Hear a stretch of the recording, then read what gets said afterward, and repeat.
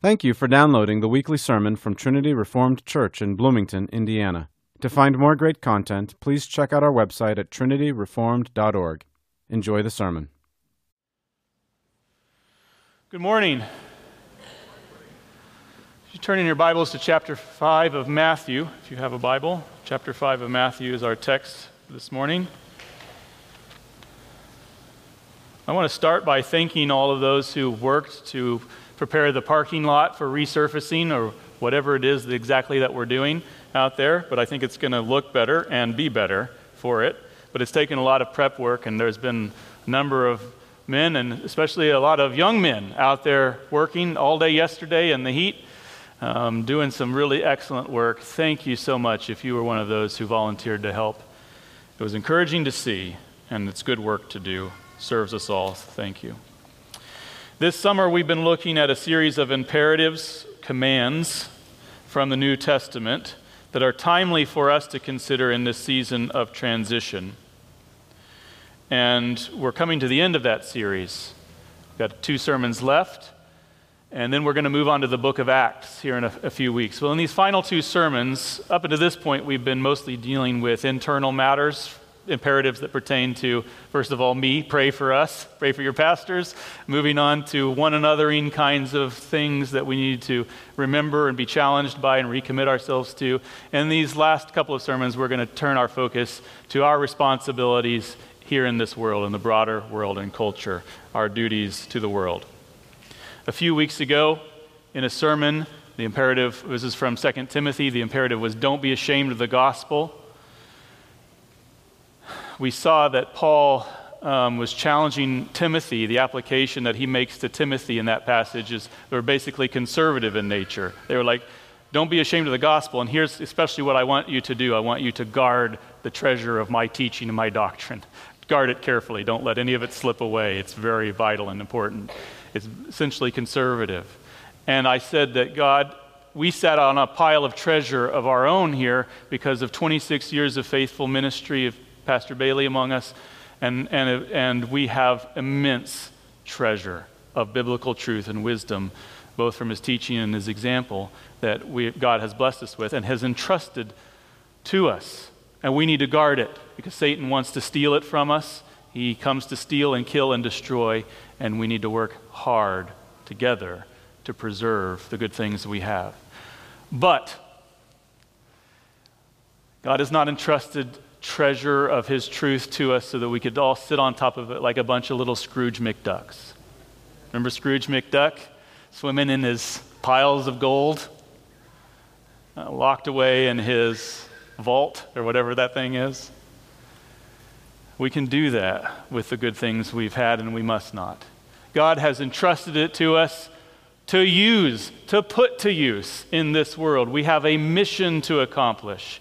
And Jesus lays out that mission to us in a couple of places that we're going to look at this week and next. Today, we're looking at Matthew chapter 5, starting in verse 13. And here we see a couple of images put to use to describe our relationship to the world.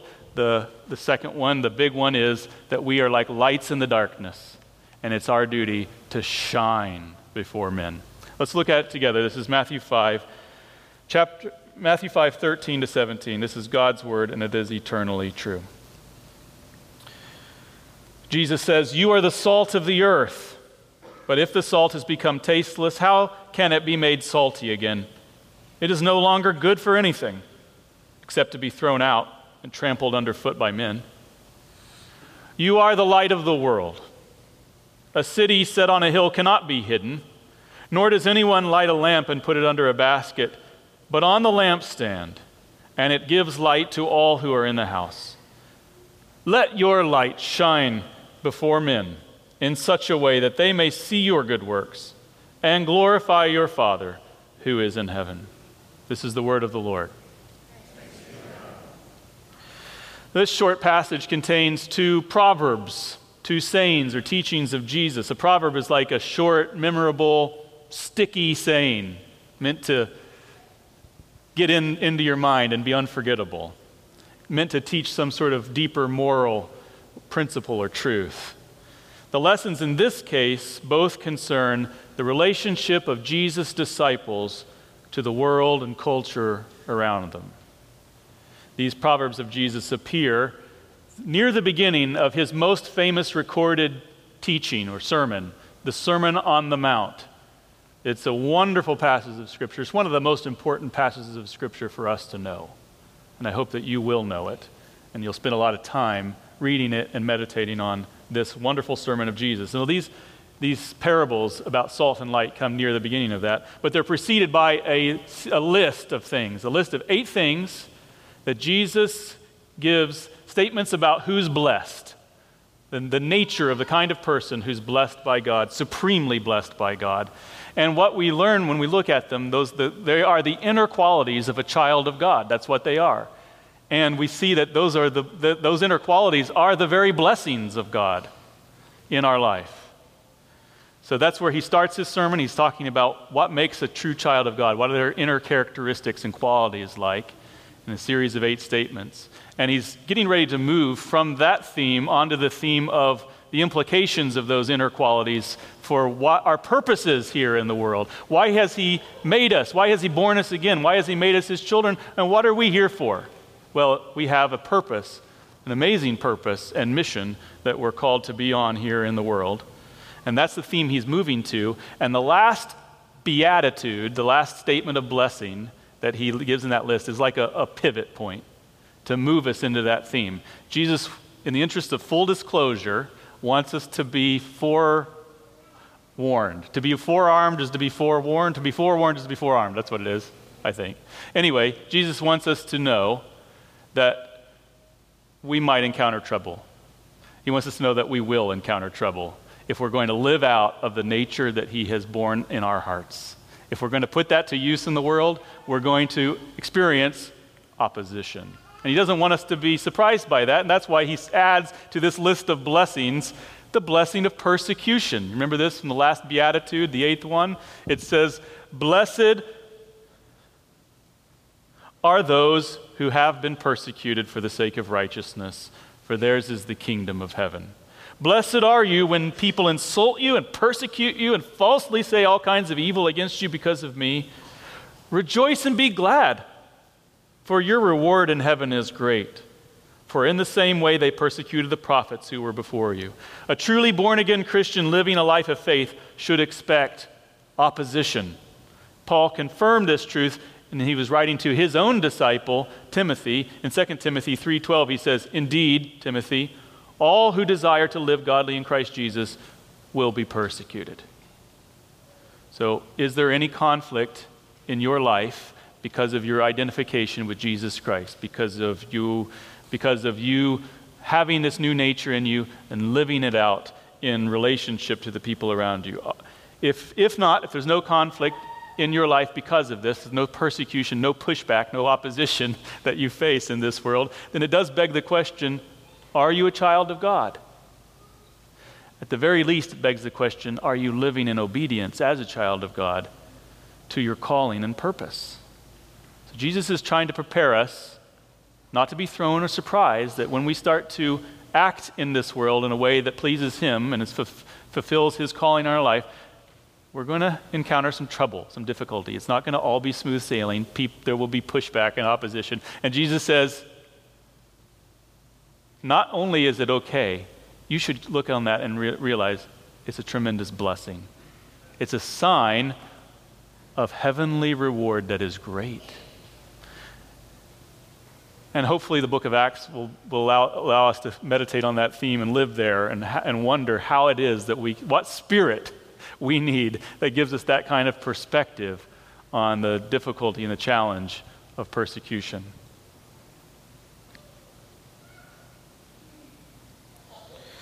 As Christians, we have a great work to do in this world.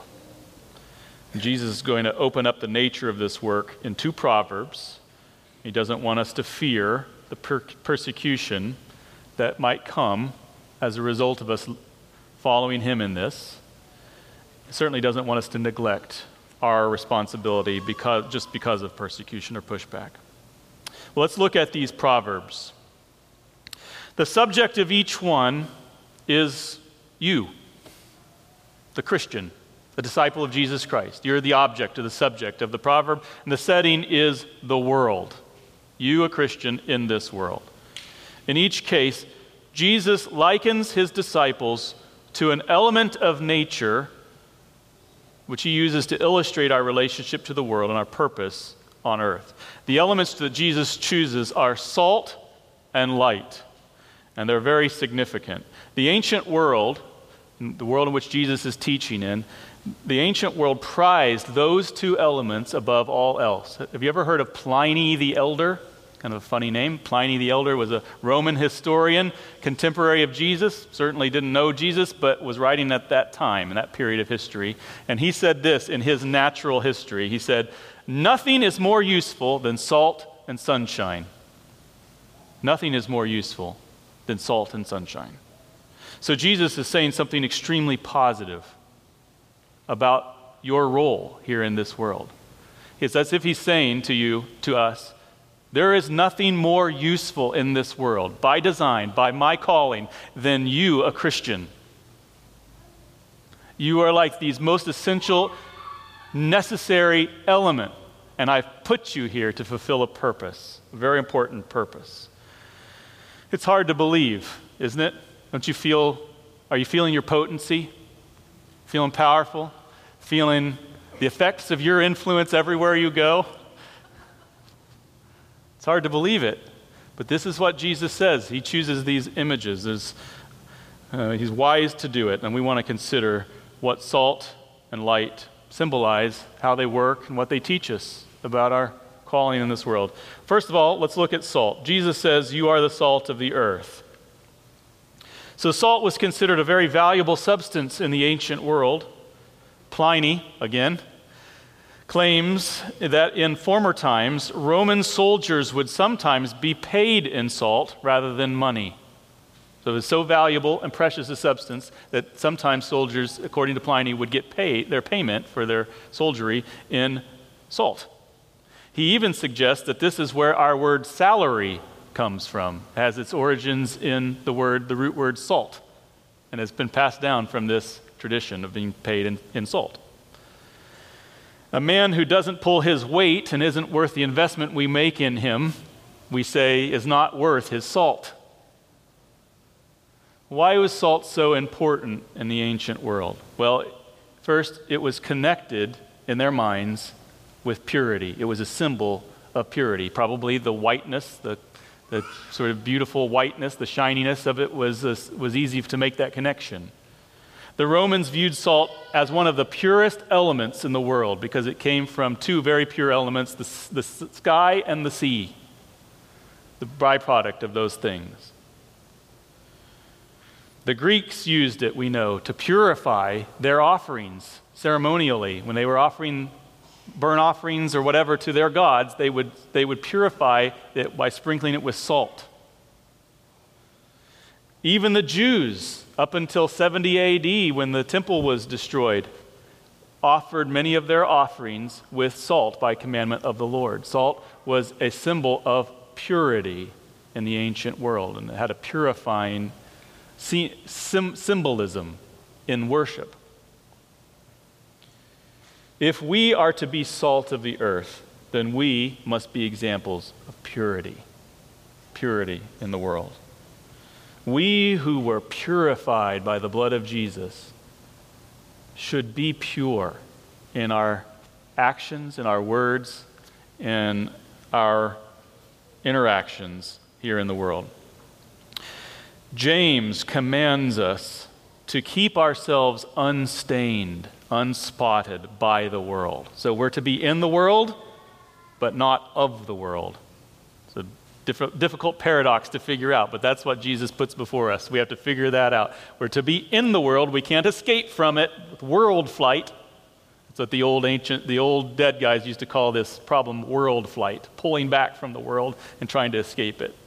We have to be in the world, but we are to be different from the world as we are in it, not of it. And James says we're to keep ourselves unspotted by the world. Paul, in Ephesians chapter 5, warns us against specific forms of pollution with these words: immorality And any impurity or greed must not even be named among you, as is proper among saints. And there must be no filthiness, or silly talk, or coarse jesting, no potty mouth, which are not fitting, but rather giving of thanks. We're to keep ourselves pure, and we're to set an example of purity wherever we go in the world. Do you uphold a standard of purity at your job, at your school, in your classroom, at the sleepover, wherever you are? Do you uphold a standard of purity for yourself? What about on the ball field? What about in the locker room? What about in the jokes that you tell or the jokes that you laugh at? Are you upholding purity, integrity, honesty, good things? If you're not keeping yourself pure in the ways that Scripture commands us to be pure as Christians, a way that's proper and fitting for saints, and you're not also promoting purity among others, then you're not being salty for God. And if you're not being salty for Jesus, we have the warning of Jesus here. That is, you either are or are on your way to becoming useless to Him. He has you here to uphold and promote purity. And if we're not doing this, then we're becoming useless to Him. And if we're useless to Him, He's perfectly willing to kick us out and to have us be trodden underfoot. This is the nature of God. He creates things to bear fruit for Him, and if they don't bear fruit for Him, He cuts them down. So it's a warning to us. He says, if the salt has become tasteless, how can it be made salty again? It's no longer good for anything except to be thrown out and trampled underfoot by men. Are you being pure? Are you promoting purity wherever you are? In your classroom, on your team at work. Salt was for the ancient world also an indispensable preservative. That's the word I'm looking for, a preservative. You have a refrigerator at home. That's your main preservative. That's what keeps your food fresh and keeps it from decaying and becoming putrid. Salt, in the days, in most of human history, there were no refrigerators. And salt was like their refrigerator. You could rub a big piece of meat down with salt, and it would keep for a long time and be edible. There's a principle of decay in the world because of sin. Stuff would not break, things would not decay if it wasn't for Adam's sin. There's a curse on this world, and it's a curse of decay and death. Alongside physical decay, there is also moral decay. Institutions decline. People, what do? They decay morally. Things go bad. They go down. And God has put us in the world as to be salt in this preservative sense, to keep things up, to try to sustain and maintain healthiness in the institutions and the relationships and the people that we're around. You, little old you, can have an incredible influence in your home, in your friendships, in your workplaces, in your classrooms. You, Sam, you boys, everybody here going back to school, listen to me, you can have an incredible impact for good in keeping things up in a godly, moral sense. You understand what I'm saying? You're to have that influence. That's why Jesus has put you where He's put you. Wherever you are, scattered over the earth like a bunch of little grains of salt, you are to have that preserving influence on the people you're around. Do you show concern? Do you demonstrate concern for the people you're around? Or are you willing to just let them slide? That was the word I was looking for, slide. Slide down to the pit, down to more and more moral decay, more and more debauchery, more and more rebellion. Are you willing to let people around you slide? Or are you working to hold them up, to pull them up toward godliness? For your influence, through your words, through your approach to them, through your love? Or are you just apathetic and willing to let people go and let institutions go?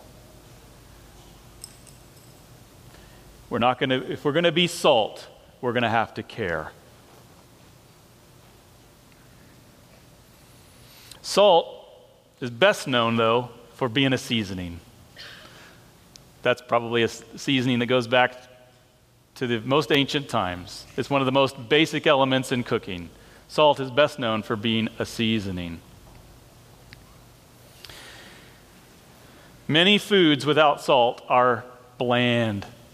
Potatoes, bland without salt, in my opinion. Christian faith is to life what salt is to food. Christian faith is to life what salt is to food. It lends flavor to the dish and enhances the experience of the eater. You want to do something really interesting with your life? Live by faith and obey God. That's really interesting and adventurous. Jesus is not a killjoy. He is the joy giver. His ways are not boring. They are the truly exciting and adventurous ways.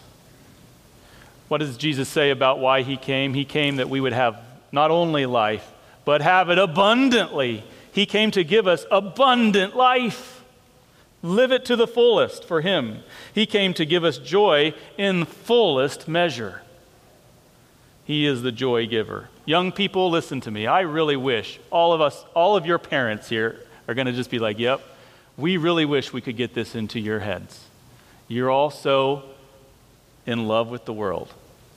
We see it pulling you, attracting you, and we just wish you could see the vanity of it, the emptiness of it.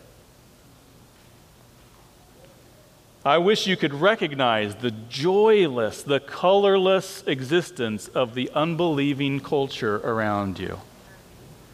It's bondage to trivialities, to entertainment, to screens. Screens have so corrupted relationships, knowledge. Oh my goodness. We don't even know what's hit us.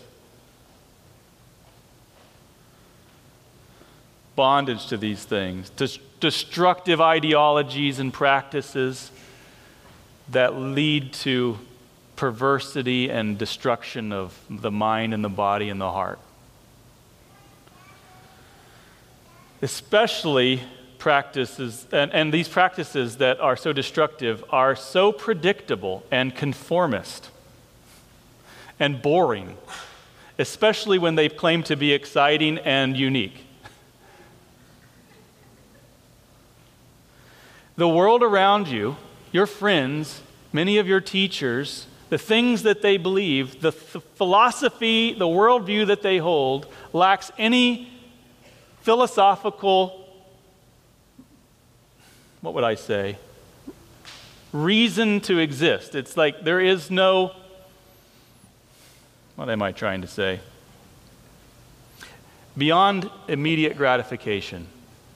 Response to stimuli. That's about as deep as people get in this world. And it is so sad. And what has the gospel, what has the knowledge of the glory of God done for you? It's like the world explodes in color and significance and meaning and purpose. God is infinitely fascinating. Would you young people care about him and seek him? He will never disappoint you. He is full of wonder, full of wonder. His truth is what opens imaginations. There's a wonderful book I read some years ago, or at least parts of. I won't claim to have read all of it. It's called The Feminization of American Culture by Ann Douglas. She's a feminist. She doesn't have any special love or affection for the things that we believe, but she can't help but respect the dickens out of it, because she looks on a culture that we have today and she thinks it's totally pathetic, intellectually, creatively, totally pathetic. And she looks back to the early American days when theological Calvinism, which magnifies the greatness of God and shows man as completely dependent on him. She says, I don't want to bring that back, but I can't help but recognize that that stimulates imagination.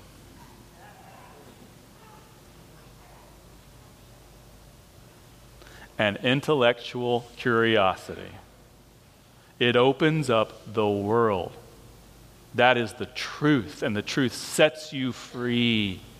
Free to have a life of joy and interest and curiosity.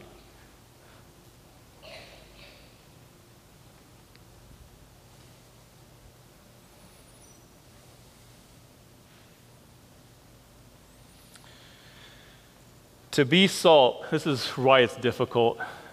Young people, teenagers, we understand. We've been there. To be salt requires you to be different. Salt has its effect because it is different from the things that it's acting on. It is not the thing, it is something else, and it acts upon the thing with its unique properties. Salt, if you're going to be salt, you're going to have to be different. In order to make a difference for Jesus, you have to be willing to stand out in ways that are overlooked, made fun of, maybe even hated and opposed. But you can't be salt without that difference. Salt is essentially different from the medium in which it's placed.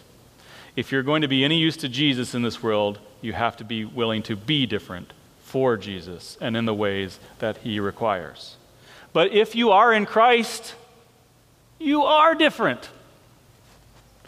You are a new creation. And you cannot go around hiding that. It was not given to you to hide.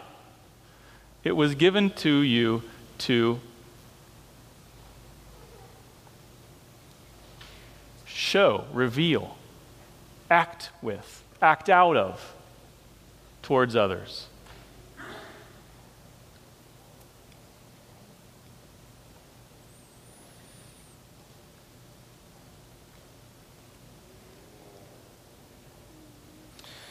The difference that God has put in our hearts as his children in giving us new birth is not a difference that he intends to be put to use only here in the church, only at our dinner tables or when our parents are looking. It's a difference that is meant to pervade our life. Every conversation, every interaction, every place that we go, we are to demonstrate that new person is living in us. Jesus himself is there. He's born in our hearts, and his character wants to come out and affect other people. If you won't be like that, then here again, Jesus' warning. If the salt has become useless or tasteless, how can it be made salty again? It's no longer good for anything except to be thrown out and trampled underfoot by men. Jesus has saved you for this purpose, to be salty for him in this world. So be useful to your Savior. Dare to be different. Don't be afraid. You might be thinking, what am I, or what are we against such a decayed culture, such an overwhelming decay in this world? Anybody been feeling optimistic lately about the way things are going? No, I didn't think so. And I think, you probably think, on some level, what difference can I make? Well, think about how salt works. You don't need very much salt to season a large piece of meat. It doesn't take very much. In proportion to the piece of meat, you don't need very much salt. But a little bit is potent and powerful. However, not like a big piece of salt on a piece of meat. Like, that's how I kind of think about one of our temptations as a church is to just sort of be salty here.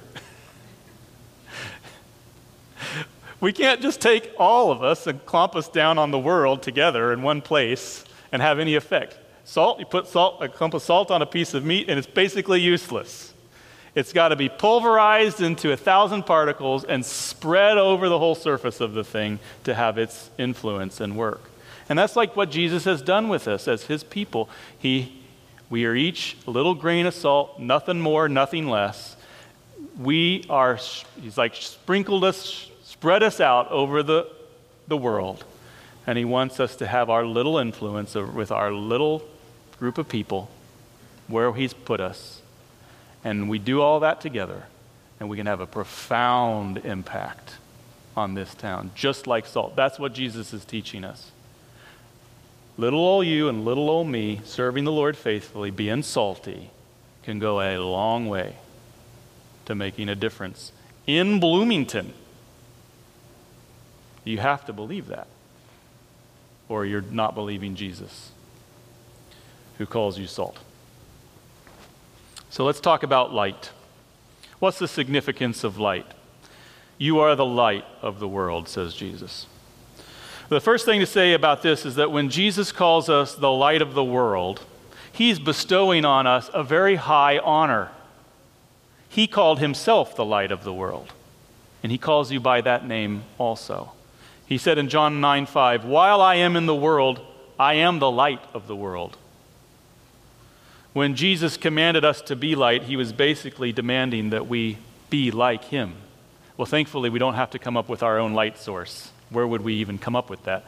Jesus is the light, and he shines that light into our hearts, and then that light is so powerful that it makes us to glow in reflecting his own glory, the glory of his truth and his gospel. And we are to let that light shine before men. Whatever light we have to emit comes from Jesus. He is, as John 1 says, the true light which coming into the world enlightens every man. Jesus said, "He who follows me will not walk in the darkness, but will have the light of life." If we are in Christ, we have his light within us, not for our private use alone, but in order to share it with others, to shine it before men.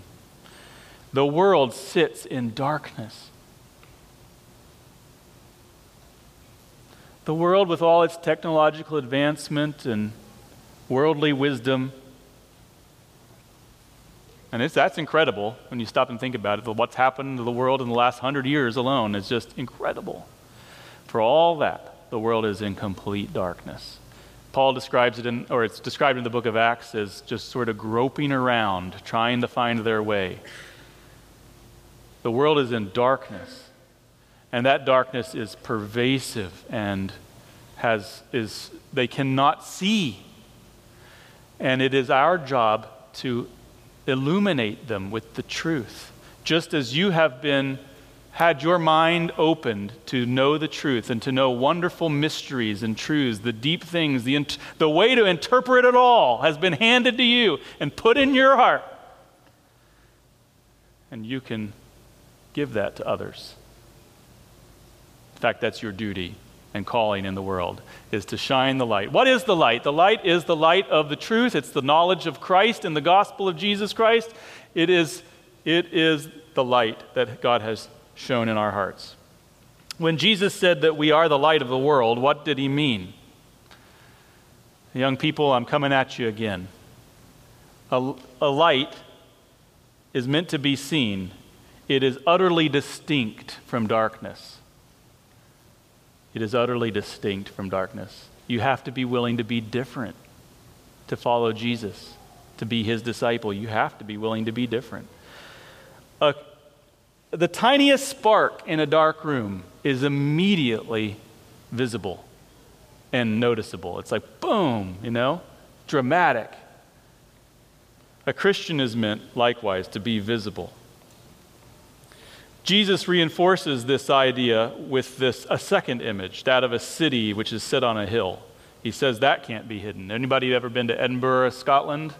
There's a big fortress up on the hill in the middle of town. You can't miss it. You go to Edinburgh, you'll see it. It's because there's a city on a hill. You can't hide it.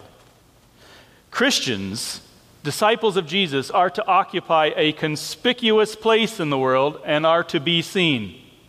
You are to be seen as a Christian. You can't live a closeted life, a private Christian faith.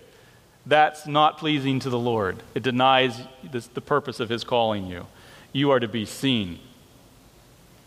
We must not try to avoid being observed, even when that observation brings pushback and rejection. Here's a helpful quote that I read. One writer, quoting somebody else who he didn't cite, he didn't know where it came from, said, "There can be no such thing as a secret discipleship, for either the secrecy destroys the discipleship or the discipleship destroys the secrecy." Keeping it in, holding it back, being unwilling to obey Jesus in this way where we shine before men and seek to influence them and share with them the good news that we've received is like spiritual decay that we're committing ourselves to. It's like this is meant to get out, and it's healthy to you. It will grow you if you will give yourself in faith to shining before men. I wonder what advancements in faith and in growth in our lives we have missed because we've not been willing to do this. I've not been willing to do this. I confess that. I want to change. I want to see us all change and become lights, shining lights in our community.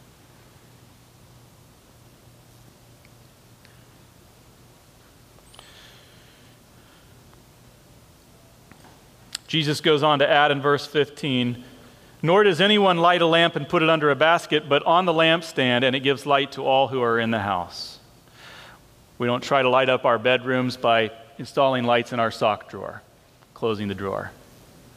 We typically put them on the ceiling in the middle of the room so it gives light to the whole room. That's how you'll use lights. That's what lights are for. They're meant to be visible and seen.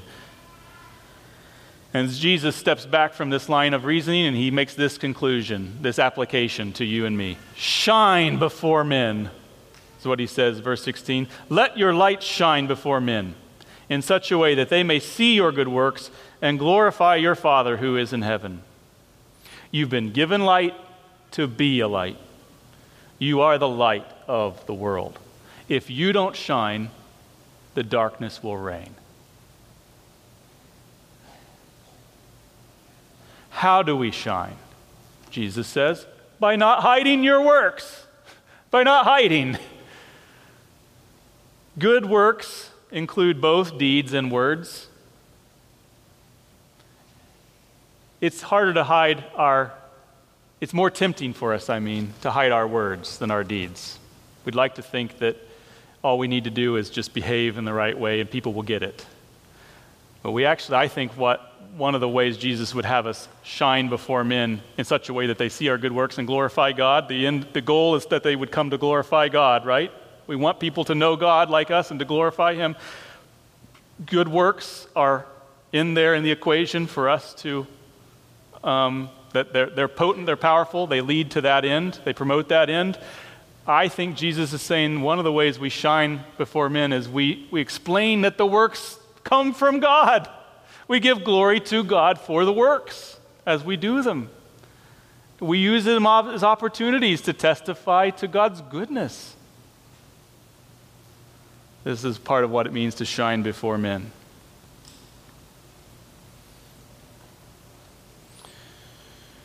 We are not to hide what we know, nor the fruit that comes of what we know, because God uses that to lead men to glorify Him. They lead people to Jesus.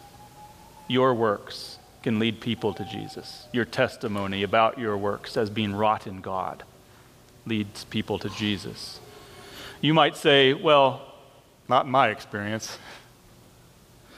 In my experience, good works lead men to curse God and me. I can think of a lot of times I got the finger when I was at the rally. It might even get me fired from my job. Brothers and sisters, we can talk ourselves out of faithfulness in a lot of ways. That's just our faithlessness talking. Remember how Jesus prefaced these Proverbs with a statement about persecution and saying, don't worry, even count it a blessing when it comes. Your reward in heaven is great. We can't talk ourselves out of it because we're afraid of pushback and opposition. That's why he prefaced it this way. When are we as a church, when are you as an individual, when is your Pastor Jody going to start to have faith for evangelism? That's the implication on my mind. When are we going to start to have faith for evangelism? There is a lot of light in this church. Where are you, Jacob? This is Jacob's constant refrain to me. Jacob moved here from California because there's a lot of light in this church and he wants to be around the light. That's what he keeps saying. I've thought about it a lot. I know it's true. Not because we shine brightly, but because Jesus has shone brightly amongst us. We have a lot of light here. When are we going to share it with people?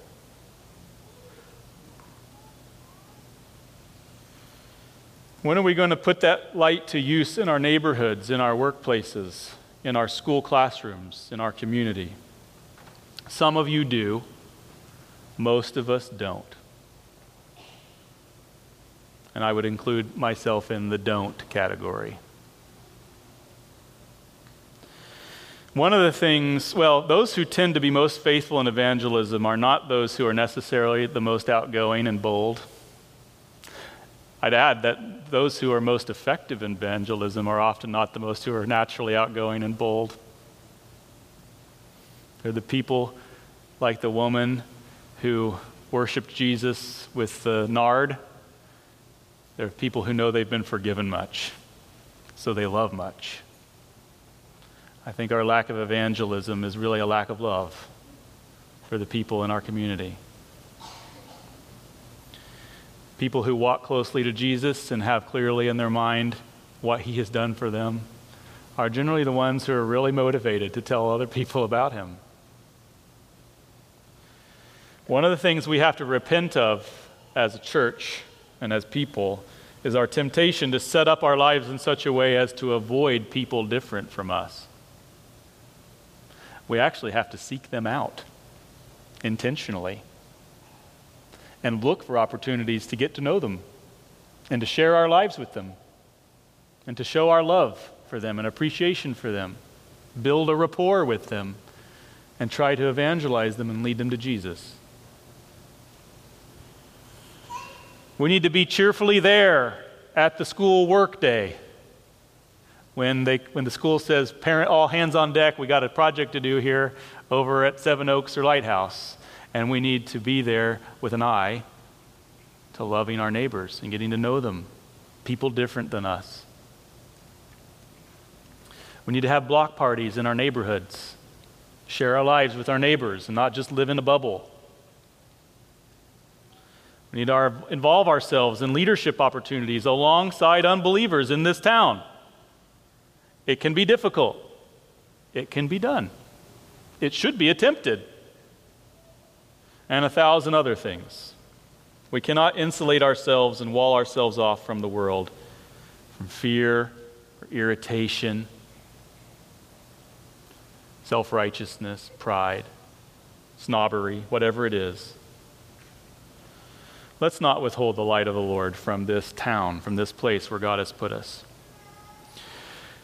If you're like me, you're just scared to start. I am a shy person. Strangers people I'm not already comfortable with, create anxiety in me. If I have to interact with them, I will, but I will be uptight and anxious the whole time, and I will not handle myself well, and I'm looking for the first exit. That's how I am. That's how I'm wired. I found a couple of things that I want to commend to you recently very helpful, very encouraging. One of those things is a sermon by Joel Linton. Joel Linton is a missionary that we support in Taiwan. His daughter Faith is one of our secretaries. And Faith, can you confirm something that I suspect about your father, is that he's kind of shy like me? Oh yeah, big nod from the head. He's shy like me. And her dad has taught himself how to share the gospel with people. He now even goes out on walks looking for people to talk to. He has learned not just the language of Chinese, but he's learned Taiwanese in Taiwan so that he can be disarming to people. They don't expect him to know Taiwanese, and since he's bothered, they're open to talking to him. And this is what he's taught himself to do. He preached a wonderful sermon about evangelism that's helpful, really helpful and inspiring at Andrew Dion's church while he was here this last year. I posted it on my Facebook account this morning. I hope we can get it out to you in the Church Digest or something. I'd encourage you all to listen to it. It's from Acts chapter 9, the conversion of Paul, and it'll be really helpful to you. The second thing is a book that was recommended to me by David Crum called A Faith Worth Sharing, A Lifetime of Conversations About Christ. It's by C. John Miller. I think it's Jack Miller is what he goes by, Jack Miller. I think he's dead now. And he wrote this book, I think, in the last months of his life, reflecting on a lifetime of working to engage people with the gospel. This is a very accessible book. It's an easy read. It's lovely to read. And one of the things that's lovely about it is you just see a man trying to love people around him, not always doing it right, learning some good lessons. There's good lessons each chapter, takeaway points or observations. Super helpful and encouraging. I want to give this book to one person here. And here's the requirement. Before you raise your hand, I'm going to take whoever raises their hand, I see them first, I'll give you the book, okay? But you got to commit to something. You got to be, by accepting this gift, you are promising to read it. And secondly, you're raising your hand because you want to get better at evangelism. So who wants the book? Carson, I think it's a little bit above your head. Bree, do you want the book? Okay. When you've read the book, I want you to pass it on to somebody else. Okay? It's really good.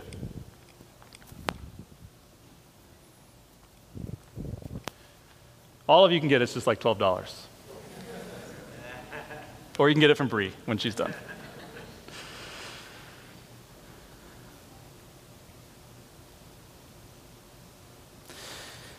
Brothers and sisters, this is an area we need to grow. We've known that for years. God has helped us grow. Little by little, we've been improving. We've been having more faith. But there's a long way to go. I want us to become evangelists to the people we're with. I want that to be in our DNA as a church. We're an evangelistic church. We're an evangelistic people with big hearts for our community. If you're grateful for the light that Jesus has shown in your heart, are you grateful? Then shine the light before men in such a way that they may see your good works and in the day of visitation come to glorify God with you. Wouldn't that be a tremendous blessing if because of your shining this year, God would give you one more brother and sister in the Lord? I want that for myself. I want it for each of you. Heavenly Father, we pray that you would bless us with a spirit of evangelism which flows from a spirit of love, which flows from an understanding of the great love with which you have loved us, that while we were yet sinners, Christ died for us. Help us, Father, to be willing to be different, to not be afraid of standing out. Help us, Father, to be willing to shine brightly as lights in this dark world. Help our young people especially as they're going to school, and it's very challenging and very difficult not to fit in. Help them to be willing to trust you and to use the difference that they have been given through their faith to bless their school and to see it be transformed, purified, preserved, and enlightened. We pray these things in Christ's name. Amen.